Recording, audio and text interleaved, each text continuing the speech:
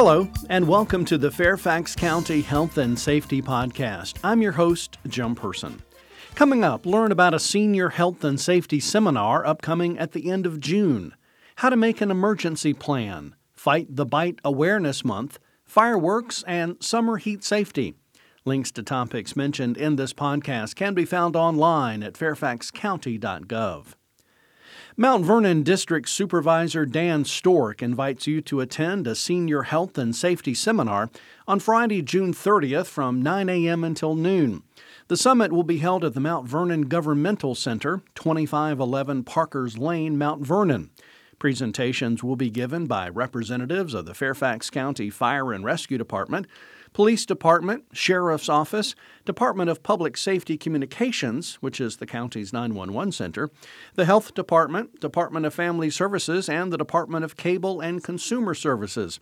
Learn about Project Lifesaver, the File of Life, and Yellow Dot programs, as well as mosquito and tick bite prevention, how to defend yourself from scams and frauds, and more. For more information about the event, you can call the Mount Vernon District Supervisor's Office at 703-780-7518, or you can call the Fairfax County Fire and Rescue Department at 703-246-3801. We all know we need an emergency plan, but how many of us actually have written one? It sounds complicated, time-consuming, and frankly just too difficult to do, right? Well, ReadyNova.org takes all the excuses away.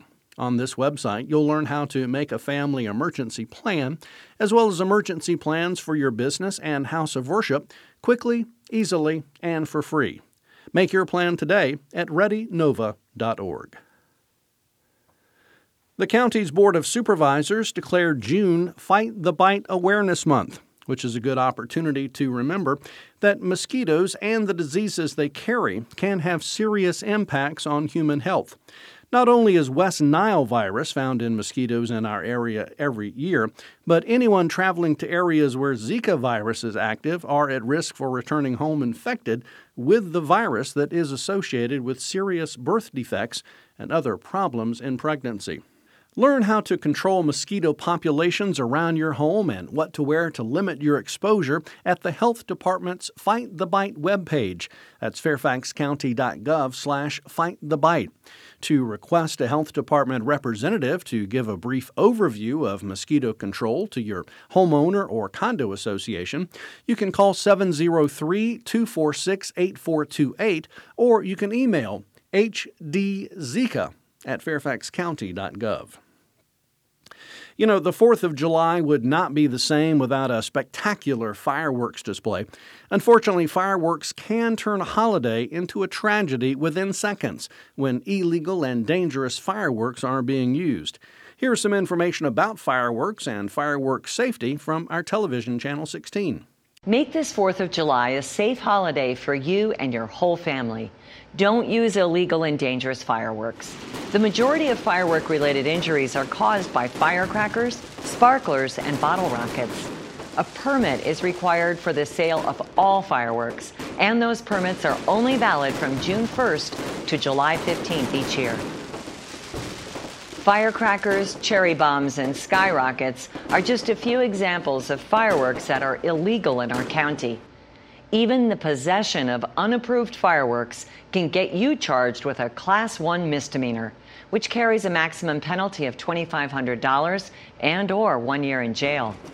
It's not rocket science. Have a safe 4th of July holiday. Remember, there are many public displays available that offer a safe way to view fireworks.